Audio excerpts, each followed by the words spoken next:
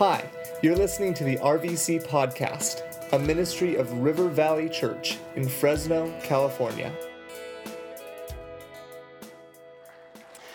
Yeah, so listen, we're going to turn our Bibles to Matthew chapter 6. We continue our series, Citizens of the Kingdom. We got a lot happening in the Hall household this week.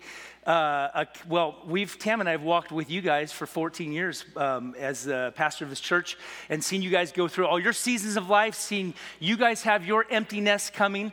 This week, our youngest, Caden, is going to be moving out to go to San Diego. He has an incredible opportunity.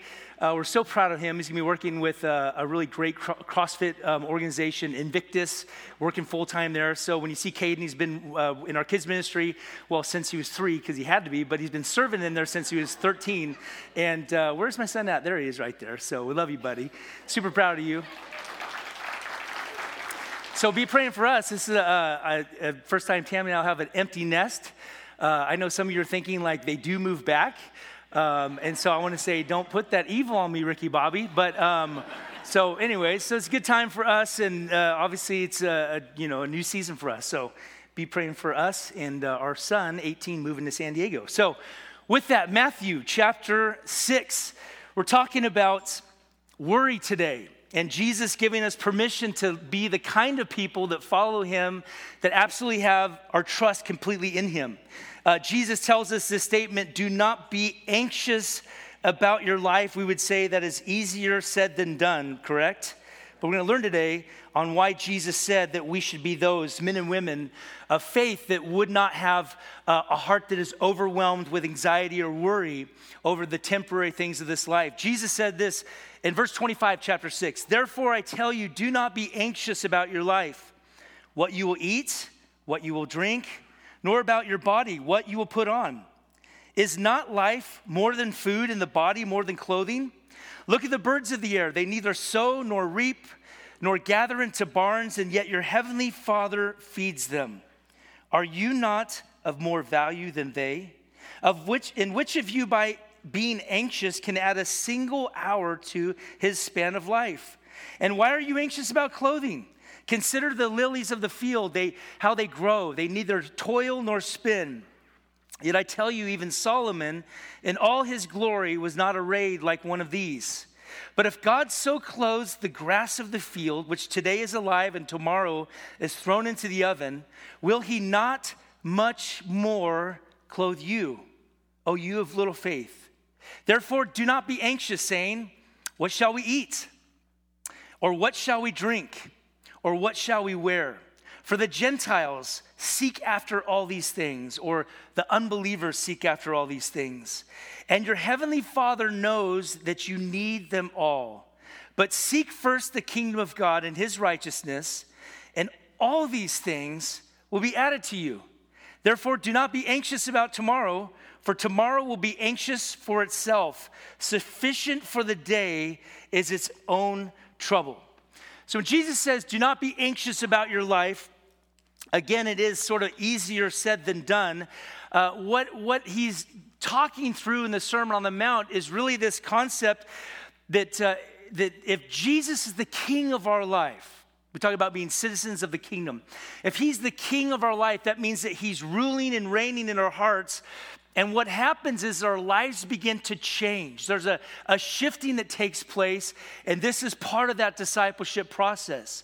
As he challenges the thought of worrying and being concerned completely about this life, or as we talked about last Saturday night, treasuring the treasures of this world instead of eternal things and thinking about living for eternal reasons, there's a shift that happens. Our primary focus in life begins to shift away from the material things of this life, the temporary treasures of this life, to eternal things.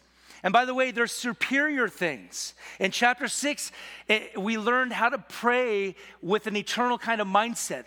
Your kingdom come, your will be done. We learned last week about this idea of what we value in this life. Are we treasuring the things that rust and moth and thieves can take away from us? Or is our treasure in heaven where we're going to spend eternity with God? And then what occupies our time and our mental energy when we think about this idea of being anxious about this life? So now the ask Jesus says is literally in the Greek, it's stop worrying about your life. Stop being anxious about your life. There's a lot of things to be anxious in this, time that we live in, right? You think about like political instability in our country, in our world. We worry about money. Will there be enough money when we retire? Will we have enough, saved up? We worry about our future. What's going to happen, in the next 10, 15 years? Maybe you worry about your children and your families. There's a lot that we should be concerned about, or even just our health, right?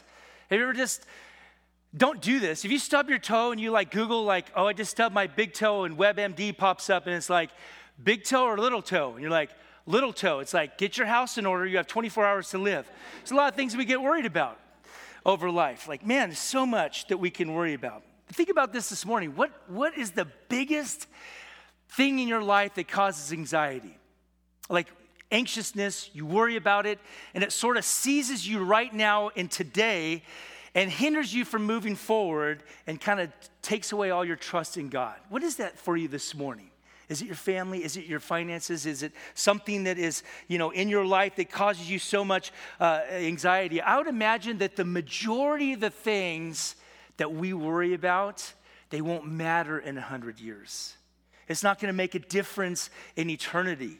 And that's really what Jesus is dealing with here in this passage, is this concept about living for eternal things. He says, isn't life more than food and the body more than clothing?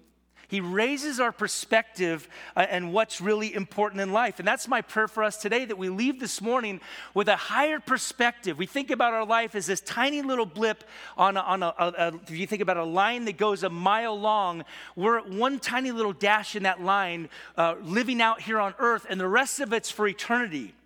You think about the majority of what you stress over, is it matter in 100 years? He says, lift our perspective up. That's where the rich man in Luke's Gospel, chapter 12, he failed so miserably because he only thought about this life. And Jesus, as he talked about, you've got so much stuff, you should build bigger barns, and you should, you're going to just eat, drink, and be merry. And Jesus said, you fool, tonight, this very night, your soul will be required of you. And then who's going to get all this stuff? And then Jesus says, he is a fool who is rich in this life and does not have a rich relationship with God. See, eternal things really matter, and that's what is important here. Most of what we worry about also, by the way, it never comes to pass. You worry about something and that never happened, and yet it took so much away from us. Now, when Jesus says the statement, therefore, I tell you, anytime you see therefore in your Bible, it means it's connected to a previous statement or section of Scripture. In this case, it's connected to what Jesus challenges, this notion that don't be the kind of person any longer as a citizen of heaven. Your treasure now belongs in heaven. And don't allow yourself to treasure the treasures of this world. Don't allow your life to be so caught up in the things that literally you're going to leave behind when you die and you take your last breath, or someone's going to steal. He just told us to store up treasures in heaven in chapter 6, verse 19 through 24, and it's connected here. Living for the treasures of this world, he would say, is a bad investment because you leave it behind and it decays and it can be stolen. So store up treasures in heaven. You send it ahead, as we talked about last Saturday night. Money, literally spending your money on kingdom kinds of things. Helping those who are in need, giving to your church, supporting missions around the world is literally storing up your treasures in heaven. Even Paul says this in 1 Timothy 6, a passage we read last week, and I want to be mindful that only 5 of you heard. Did anyone come Sunday morning because we didn't have church on Sunday morning? Don't be embarrassed if you did. My brother called me hey man, there's protesters outside and there's no church. I'm tell them they did a good job. They shut us down. Right. Did anyone else? Lisa, I saw that hand. Don't be ashamed. That means you have a life and you haven't been looking at Instagram all of last week.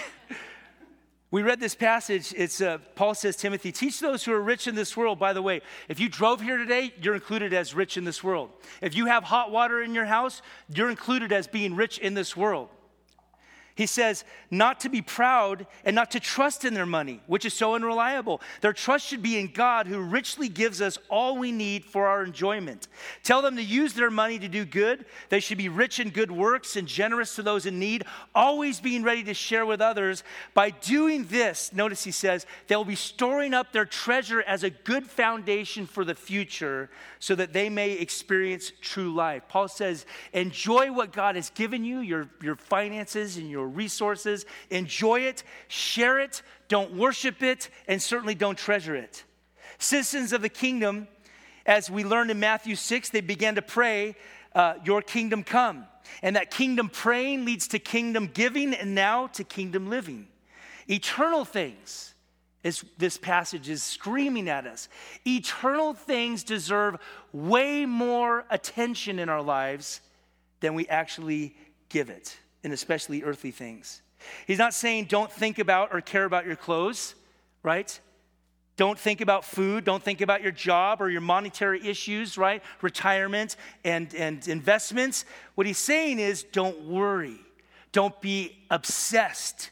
Don't live your life so focused on those things that you actually don't begin to move in a direction of building an eternal foundation and a solid relationship with God. Why did Jesus tell us don't worry or stop worrying about your life? He gives us good reasons. If you're taking some notes this morning, you can jot it down.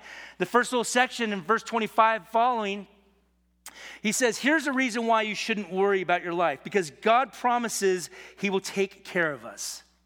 That should give us peace this morning. You're wondering about what's going to happen in the future. God says, don't worry about the future. It's all right to plan, but don't stress about it and worry about it. Right now, learn to trust in God because he's going to provide for you. And he argues with nature. He says, look around.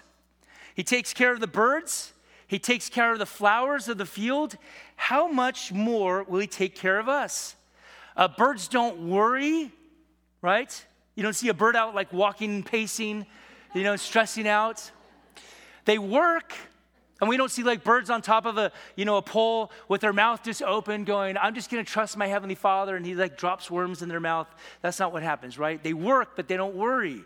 What's that statement? The early bird, what? Gets the worm.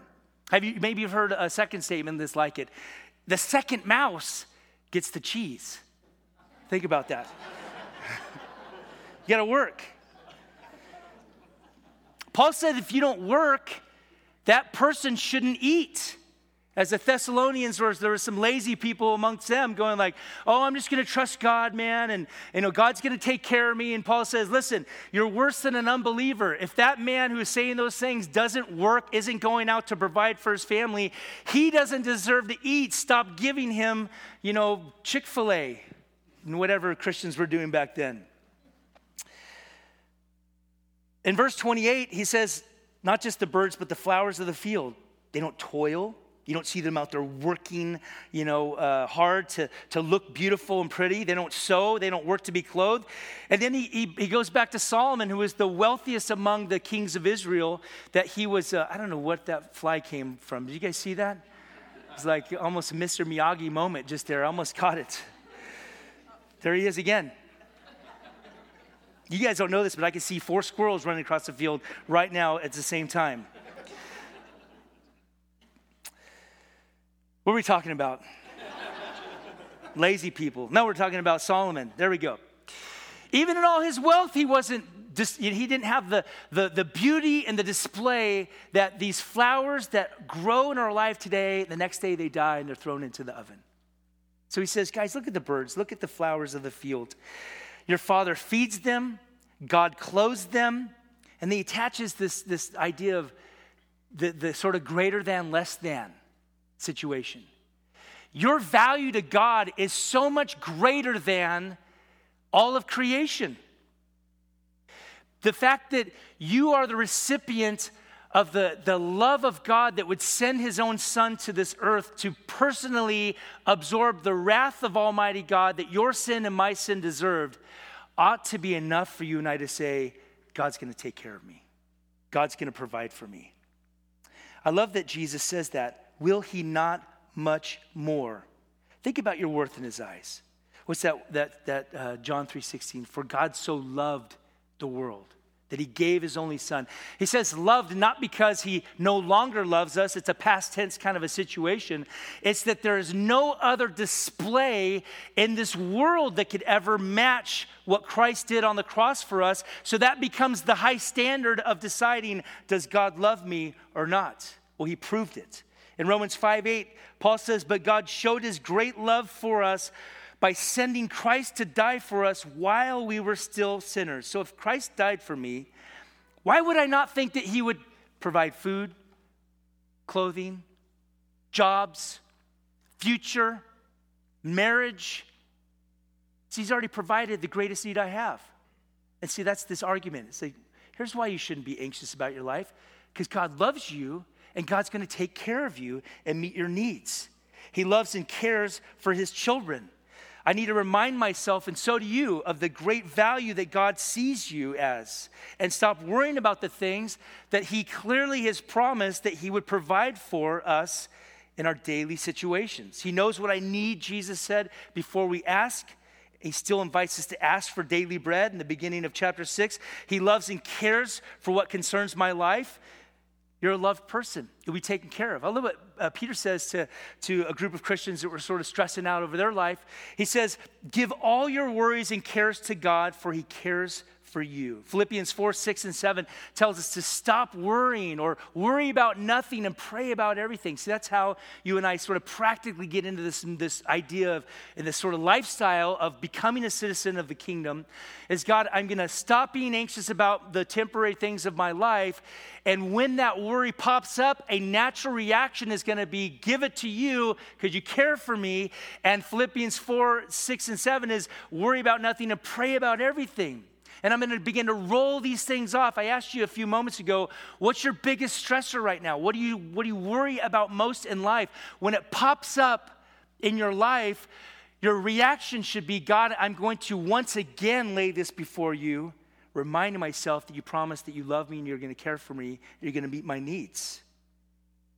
When worry creeps in, do that this week. Look at verse 27. Here's another reason why Jesus said, stop worrying. I'm 48 next month. I need these real quick. And which of you, by being anxious, can add a single hour to his span of life? Here's another reason why Jesus said, stop worrying about your life. It's because worrying cannot change a thing. You don't have a superpower that someone else doesn't have. And you don't get it. When I worry about stuff, that's when God really moves. Really. Worrying subtracts from our life rather than adding anything.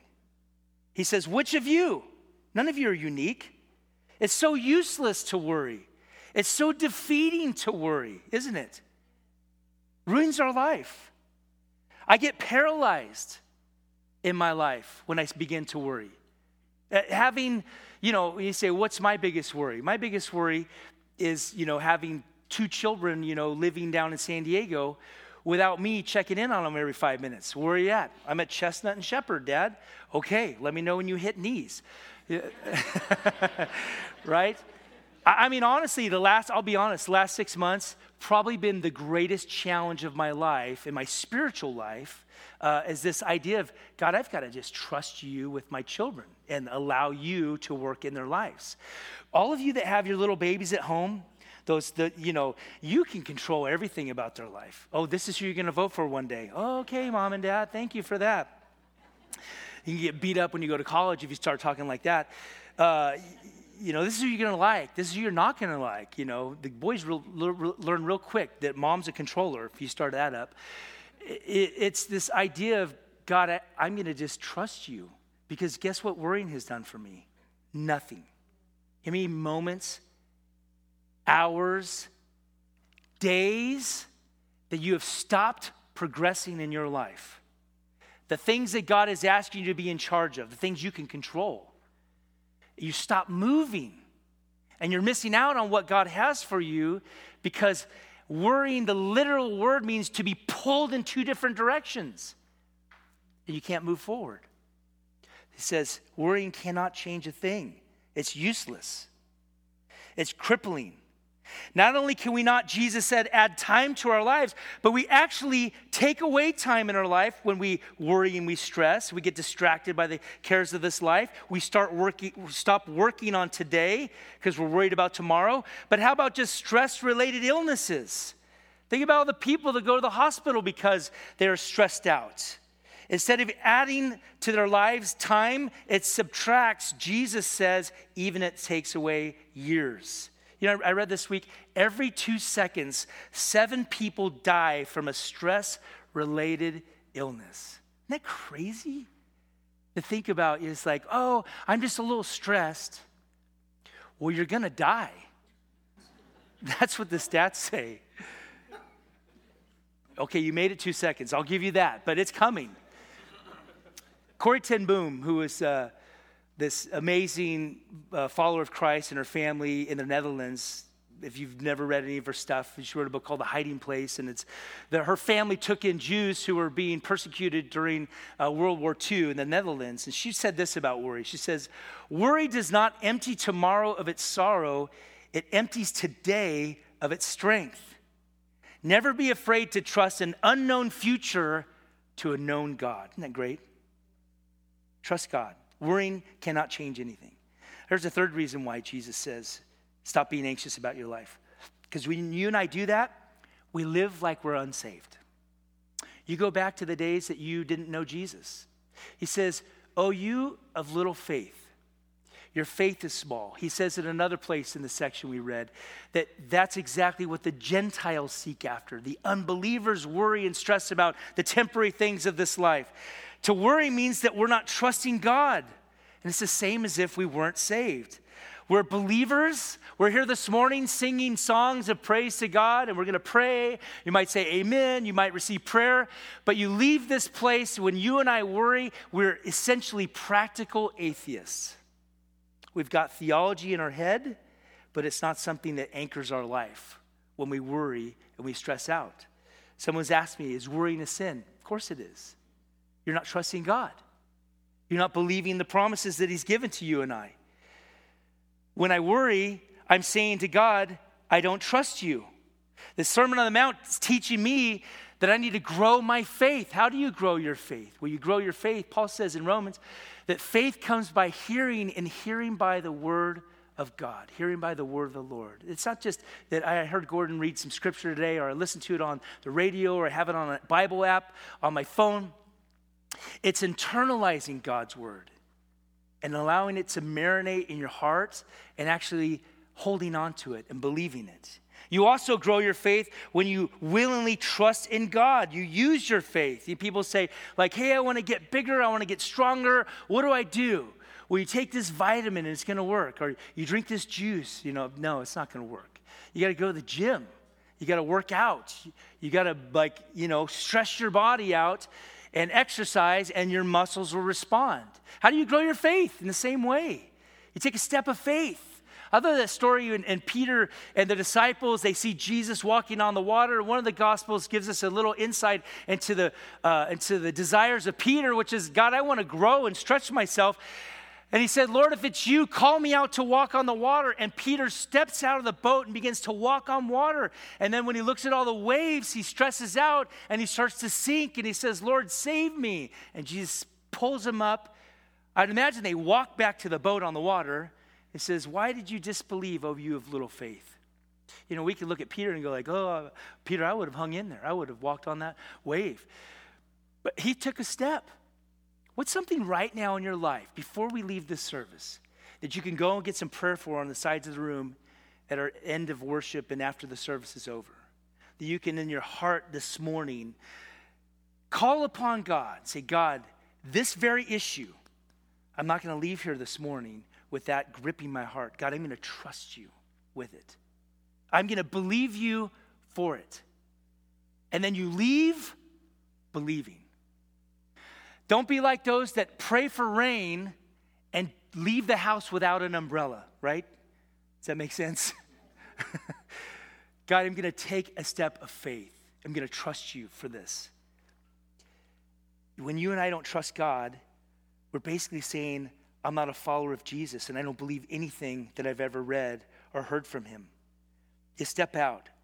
In verse 31, he says, don't worry, because you're going to be just like the unbelievers when you stress out and you worry.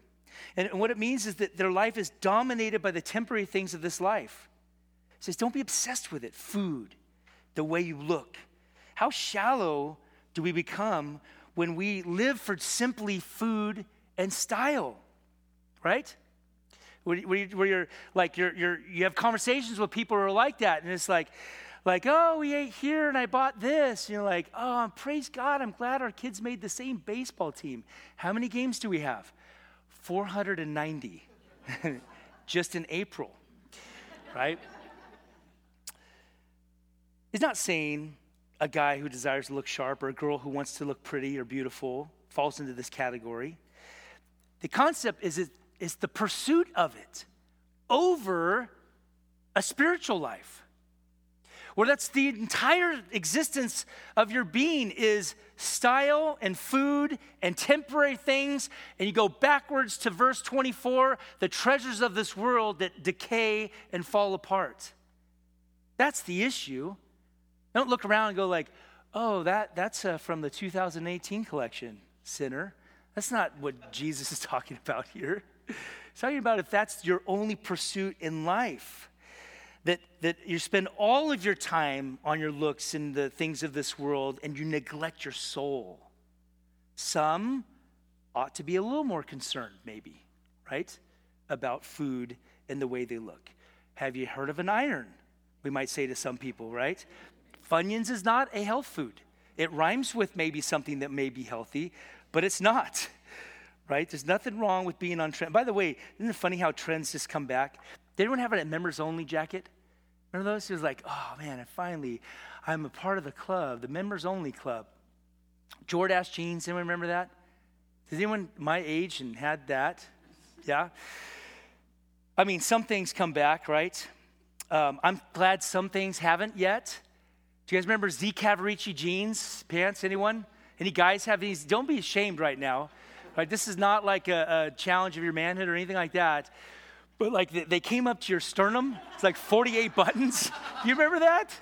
Like, what am I, Vanilla Ice? Dolphin shorts. That's another one I hope that doesn't come back. You know what I mean? It's like, sorry, Dad, you should not be wearing dolphin shorts. So if you ever see me running around Fresno in some dolphin shorts, you have my permission just to go to the well, because Brad will never be wearing them. Actually, you know what? I'm gonna order him some. He and I are gonna go for a run together, and we're gonna put it out on Instagram. What he's saying is that citizens of the kingdom it's not to be primary in your life. The stuff that's not gonna matter in 100 years. And yet that's the stuff we stress out over. It's the stuff we spend so much energy and time on, right, in our lives. It's not supposed to be that way. Jesus again reminds us, your Father knows you need them, so trust him. Here's a fourth and last reason why we shouldn't stress or be anxious about our life. And this is really the core issue for citizens. Hey, God loves you. He's going to take care of you. Worrying doesn't do anything beneficial in your life, right? That's certainly something that we need to know. When you worry and stress out, you live like you're a lost person, which you're not this morning if you're a follower of Jesus Christ. But here's the primary core issue, is that we're not to be anxious about our life because our lives have a greater purpose. He says, God's going to take care of you. Now, let me show you why you exist as a citizen of the kingdom. To seek first the kingdom and all his righteousness. That is your greater purpose in life. Jesus is saying, replace worry over the temporary things with living for his kingdom. Where priority in your life and in my life, we put right things first. Eternal things that matter. And how that should impact every area of our life. In everything we do, we seek first his kingdom and his righteousness. It means now we're thinking about eternal things. We're asking God for his purpose for our lives, his will for our lives, and we begin to challenge ourselves, are we living for things that are going to matter in 100 years? The impact that you're having in this life. Think back last week, your money, you can't take it with you. You can impact the kingdom of God by supporting kingdom kinds of things. And then what about your life? He says the core issue is to be a man or a woman, a young person or an old person that today is making decisions that impact eternity, to seek first the kingdom. There's a great poem written by C.T. Studd. Wouldn't it be great to have a kid like with that name on your soccer team? Oh, who's that kid that scored 10 goals? Oh, C.T. Studd. He was a great missionary. He said this in a poem: only one life, it will soon be past. Only what's done for Christ will last. What you need to know this morning is that I don't care how much frickin' health food you eat, how much you juice, how much you drink some carrot juice, beets, whatever you want to do. You're gonna go to your death feeling better than the person who's choosing Funyuns as their health food option. You're still gonna die. How's that for a hashtag this morning? Hashtag, Pastor said I'm gonna die. We can't control the day of our birth, right? You can't control that. Even though there might be 5 guys at Campagnas this Friday night, there's still 39. And they keep controlling the year that they were born. You're like, nobody believes you, man. I see that hair coloring, and it's not working. I picked on the guys, because certainly no woman would ever lie about their age, right, at Campagnas. Not that I would know. I've been married for 26 years, by the way, last week. So give it up for Tammy. And if you do lie about your age there, stop. You can't control the day of your death. I know we're trying, but we can't. The one thing we can control is what we do in between. Are we living for things that are temporary only? Or are we living for things that are eternal? We can control that. Jesus says, make it a worthy pursuit what you're chasing in this life. In Psalm 90, Moses wrote this psalm. He says in verse 12, so teach us to number our days that we may get a heart of wisdom. That would mean to use it wisely, your time on earth. Don't live for earthly treasures or worry about them. Put God first. And he promises he'll take care of the rest. It means that you and I live by faith, and that we will find that he takes care of everything that we could stress over in this life. If he takes care of food and drinks and clothing, guess what? He's also going to take care of where you're going to work, where you're going to live, who you're going to marry, who you're not going to marry. But you put him first. And you see how life begins to sort of fall in place. I love that when I watch a person who's walking by faith. You go like, hey, so are you stressed out about your life? No, man, I've just been walking with God for all these years. He's been so good to me and faithful to me. I've never had to stress out about my life. What's it look like practically to seek first the kingdom? Well, it began with our time. By the way, today you've made decision to put God first in your life by showing up at some gathering spot around this community to worship God and to give God the first part of your week. Spend some time reading his word and praying with other people and fellowshipping with other people. We honor God, or we seek first his kingdom with our time. You set aside time to worship and to pray. You're doing that this morning. Church is not seen as optional for a citizen of the kingdom. I know that the lake is calling. I know that, the air quality is a little downgraded right now, but you make priority from like September to May. It's not seen as optional as for a citizen of the kingdom. How about daily? Do you set time aside? And this is not a, hey, gee, I want to beat you guys up. I want to challenge every one of us, including myself. Every single day, you have an opportunity to seek first the kingdom with your time. Do you set a little bit of time with God, some time in his word, some time praying with your spouse or your family, and giving God that time? That's what it means to seek first the kingdom. Serving with your time and your gifts, impacting others' lives for the kingdom of God. That's what it means to seek first the kingdom. Money is a way you and I show that we're seeking first the kingdom. We honor the Lord, as Proverbs 3 says, with our wealth and with the best part of everything that you produce. You give, and you're generous with your giving. You give to support local churches, church planting, missions, helping those who are impoverished and are in desperate need. We seek first the kingdom with our choices. Real easy to go, God, this is exactly what I want to do with my life. Would you please bless it? Amen. A citizen now, again, there's a shifting that's taking place. Lord, my life belongs to you. God, we're wanting to make this decision, but Lord, what do you have to say about this? It's okay to put the brakes on a big decision and say, Lord, we really need to have your peace about this. We need to do some praying about this. It is so much more peaceful moving forward in life knowing that you're in the direct center of God's will than to sort of just be like, man, I'm going to do all this, God, and, I give, so leave me alone. That's not the way it works. With your choices, Lord, if this is what you want, and Lord, if this is your will, your relationships, seeking first the kingdom of God, that our children would feel the impact of the kingdom, that it's primary in our life, that they would know him, that they would hear about him in our homes, and they would see it in our lives, and that everyone that's a part of our life this morning, friends of ours, coworkers, gym mates, whoever, that we would see them as a man or woman made in the very image of God, who's dearly loved by God, and that according to Paul, writing to Timothy, he desires that all would be saved and come to the knowledge of the truth. So to seek first the kingdom means, God, use me in the relationships that I have, because I want to see these people, like, what matters in 100 years? Where their soul is. Would you agree with that? So whether your kid makes the baseball team or has to ride the bench all season long, who cares in light of eternity? I get it. It's impacting like for a month or a year.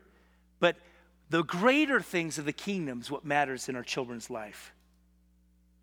Have we passed the baton of faith? And in our everyday life, if you're an athlete, honor Jesus. If you're a lawyer, honor Jesus.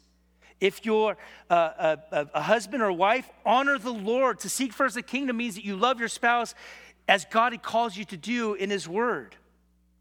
Are you a student? Honor the Lord. That's what it means to seek first the kingdom. And I love it, verse 34. He says, and by the way, just live one day at a time. He's not saying don't plan. He says just don't stress out about it. Have you noticed that today's got enough garbage to deal with, right? Just worry about today. Live one day at a time. And what we find is what Jesus is saying to us is that he'll repeat his effort to provide for our tomorrow when we make a decision to live in the moment, enjoy it to the fullest, and do our best today to seek first the kingdom. You know that poem I read earlier, there's another line to it where he wrote, only one life 'twill soon be past. Only what's done for Christ will last.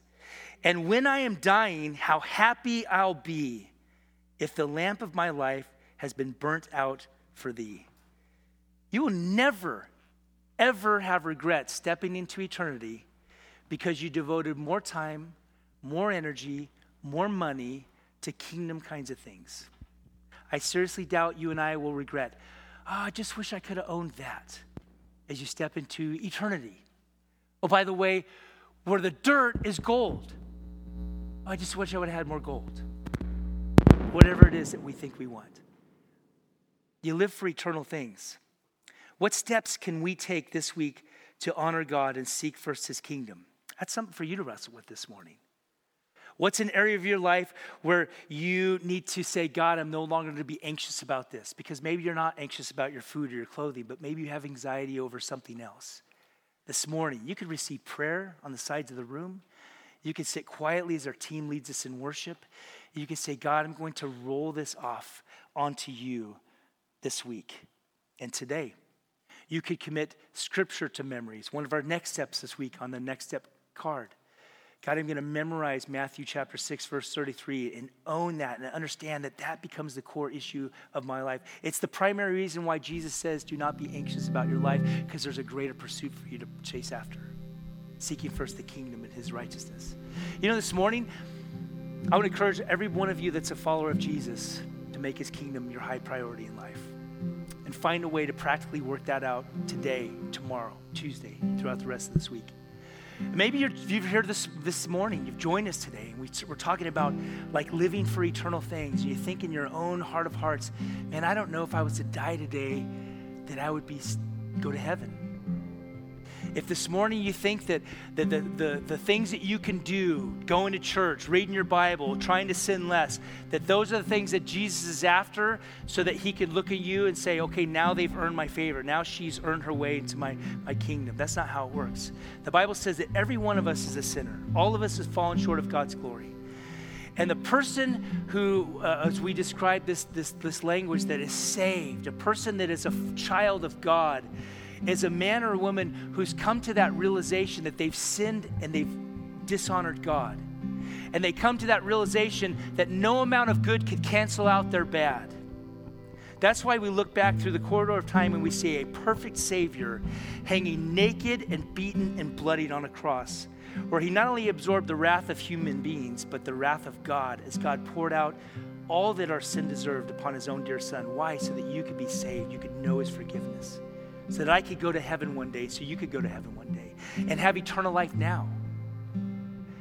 Maybe this morning you're ready to make that decision. What do I have to do, Gordon?